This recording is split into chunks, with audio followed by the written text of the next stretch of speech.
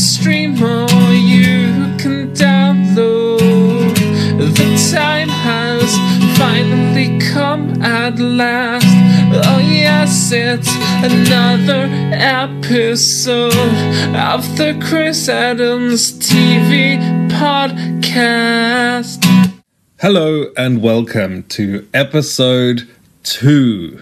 Now, here's an interesting thing that you might not know, but I am noticing it more and more now that I have a podcast called the Chris Adams TV podcast. So, for consistency, everything I do in terms of my YouTube channel and Snapchat and now podcast and store and website, all of those things use my company name. So it's the limited company that I have set up that I contract through. And the company name is Chris Adams TV. So all of my YouTube channels and podcast names and stuff have that in them. And if you were to go to chrisadamstvstore.com, you'd see all of the designs that I wear in my videos. So if you watch my YouTube videos, you'll see that I'm always wearing an article of clothing that has my Chris Adams TV designs on. That's from the store. Although I am literally the only person who has ever bought anything from the store. So, it's not really for other people. I basically just wanted to have cool stuff that I wore in the videos. I mean, that's what I tell myself. I'd love it if other people bought stuff. But as of yet, nothing. I've just ordered myself some custom designed socks. So obviously they are Chris Adams TV socks. It's a cool design. You don't have to worry about the design. But when it comes to custom designed things like socks or patches for your shirts, which I also have designed, you generally have to order a quantity that is large enough that it makes sense for them to print it or embroider it, or I don't know how clothes are made.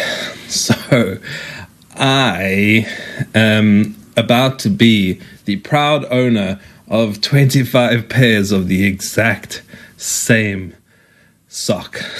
That's too many socks, if I'm honest. If you were to tell me how many socks do you need, and I don't, maybe wash my clothes as much as everyone else, but I'm thinking, like 10 or 12 pairs or something like that, so you have a good rotation, but 25 is too many. So I'm thinking I'm going to need to figure out a way to give away a pair of socks as some sort of prize. Hey, how exciting is that? Not very, if you think of the prizes that you can win in other things. But, it's a cool design of socks. Never mind that. Never mind. The way the universe works in terms of the fourth dimension, which is time, is that things flow in a certain direction. So that means I know that you are listening to this in the future. But currently, in my time, England is on their way to a historic Euro football tournament win. Or we were knocked out in the semi or the final. Obviously, you know the result, but no spoilers. Don't tell me. Have you heard of the simulation theory or the simulation hypothesis? Now, likely at this point, you're going, yeah. Living inside a simulation, right? But that's just 5 words that you've learned to parrot back because the subject is too complicated for you and you don't understand what's going on. Good news, I'm about to teach you what the simulation theory is so you can be one of those people who brings it up in topic and is the smart one in the room. What is the simulation theory? In a nutshell, it means that if us as humans manage to not blow ourselves up as a species, like in some sort of atomic war or something, and fair enough, us as humans are very capable of that, we're the worst. But if we don't do that, we will get to some sort of distant future time where the technology is so good that we can create a simulation of the universe. So, you know how currently if you put on those VR goggles, you get transported to another universe, and you could be on a roller coaster, or maybe you have like a sword or something, and you move your hand in real life and you see the sword move. That's pretty cool. But we know that we're inside the simulated world. It's kind of pixelated at the moment and not perfect in all the movements and stuff.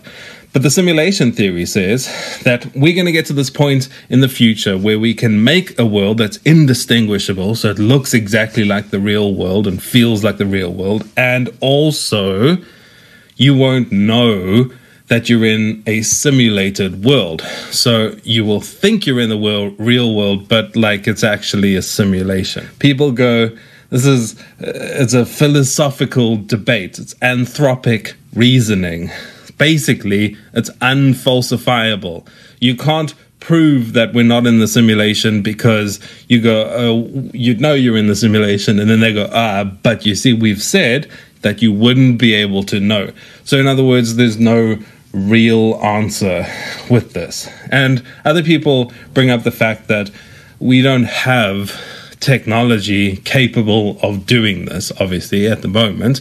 But then we can't say, somebody in the future will they'll have the technology, they'll be able to do it, because we don't know what the people in the future will be able to do. Maybe technology has some sort of cap that we can't go over, or something else comes up that we can't imagine. We can't just assume that they'll have technology just because it's the future, and the future always has the cool technology in the movies. It might not work like that. I trust scientists about as far as I can throw them. You know that. Something stinks with their interpretation of the universe. They've got this Big Bang happened, and then all of these things shot out and the universe grew in size, and there's dark matter out there, and actually it's not just a table. When you zoom in, there's atoms, but if you zoom in further than that, there's electrons, and electrons obey some sort of quantum logic, and they don't really work the same way that the real universe works at the large scales, and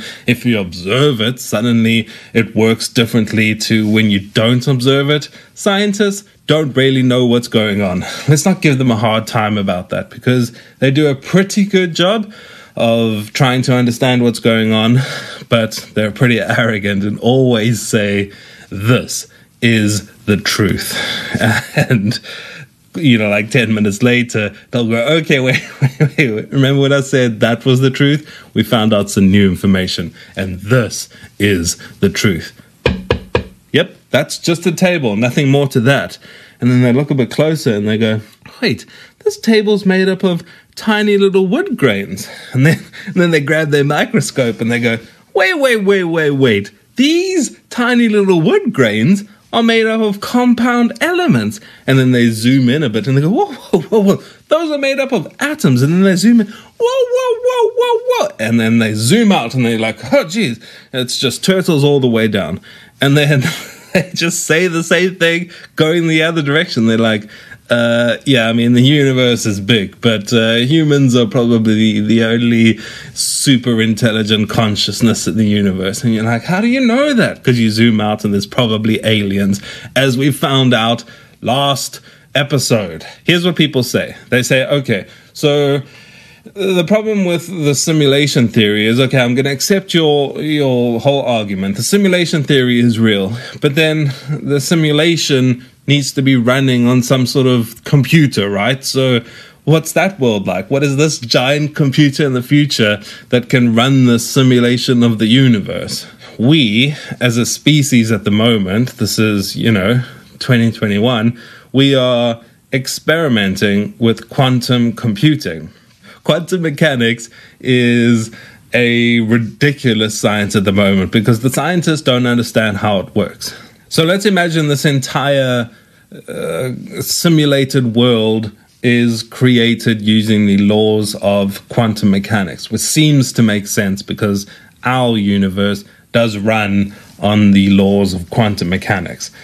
Quantum mechanics is not something scientists understand, but let's give it a stab so that we can understand it. So there's no absolute frame of reference in quantum mechanics. What that means is you can't measure things accurately without having an observer to measure them. And when you introduce an observer into quantum mechanics, things change from how they would normally behave. So objective reality doesn't exist in quantum mechanics. And they've done experiments that prove all of these sorts of things. Here's the elephant in the room, right? Consciousness is exactly like being inside a simulation. So your consciousness, you as a human being have your own consciousness inside your mind. Your mind is its own little world of consciousness. And you are an observer on this universe. So whether or not every other living being, human, creature, or dragon is real or simulation doesn't matter, because you are real.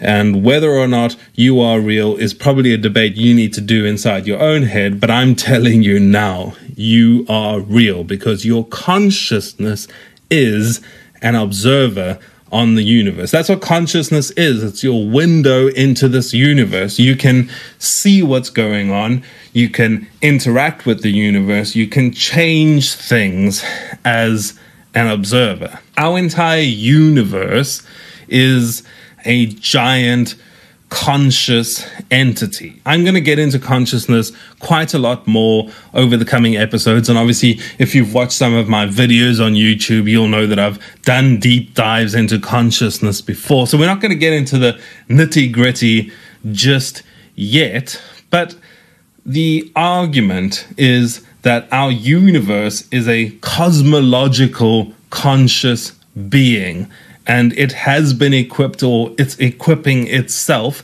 with reasoning.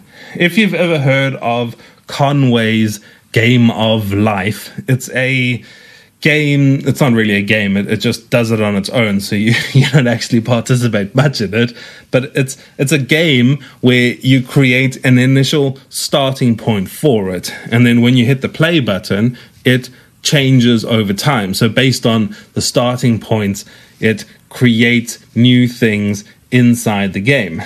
And when you create an appropriate initial configuration, complex systems emerge. And there's weird things that happen. There's self-replications that can happen. And even more surprisingly, laws are created inside that version of the game that create new concepts and entities which apparently don't exist in the initial laws that you create. It's a very interesting thing to look into, and how things are created like that. And it feels a lot like how our universe might have been created. If we are the result of some advanced technology in the future creating a consciousness system that is evolving over time, and you are an observer that make changes, it doesn't really matter, because you and it and this and we are a real thing.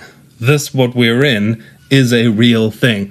The thing with simulation theory, sometimes we're like, oh, no, I'm going to fight for the fact that I'm the main timeline. I'm not a simulation person. But I mean, in the future, it probably won't be some sort of VR glasses that one person puts on and then you're in this world. More than likely, it will be a real universe that is created with its own consciousness that evolves over time. So it's not some cop-out that, all of this is just some stupid game that some guy in the future is playing with his VR goggles. No, more than likely, this is a universe that has been created, because we're in a universe that feels like it was created. How it was created, we don't quite know yet. And is it turtles all the way down? It seems likely, because even if the super advanced alien creature person made this universe that we live in, we also can grow up and create our own simulations inside this universe, and then they can grow up and create their own simulations inside their universe. It's turtles all the way down. And that's going to do it for us right now for this episode. Funny thing, right? I was thinking about how I'm going to end my podcast, because remember earlier I was thinking about how I'm going to start my podcasts, because I can't say hello and welcome to another episode of the Chris Adams TV podcast every single time. Surely not. When it comes to the ending, I mean, I could just end it right here. You wouldn't notice. But I want to end it in a graceful manner, like I do with all my videos on YouTube. But on YouTube, I do the peace sign, which actually isn't a peace sign. That's the sign for the movie I'm making. It's a little future snack of spoilering there that you don't know about. But that's the sign of the movie I'm going to make, and I say, good to see you. And then the video cuts. But on a podcast, I haven't actually seen you, and you've barely even seen me, if we're honest. So I'm going to end it with, nice to speak to you.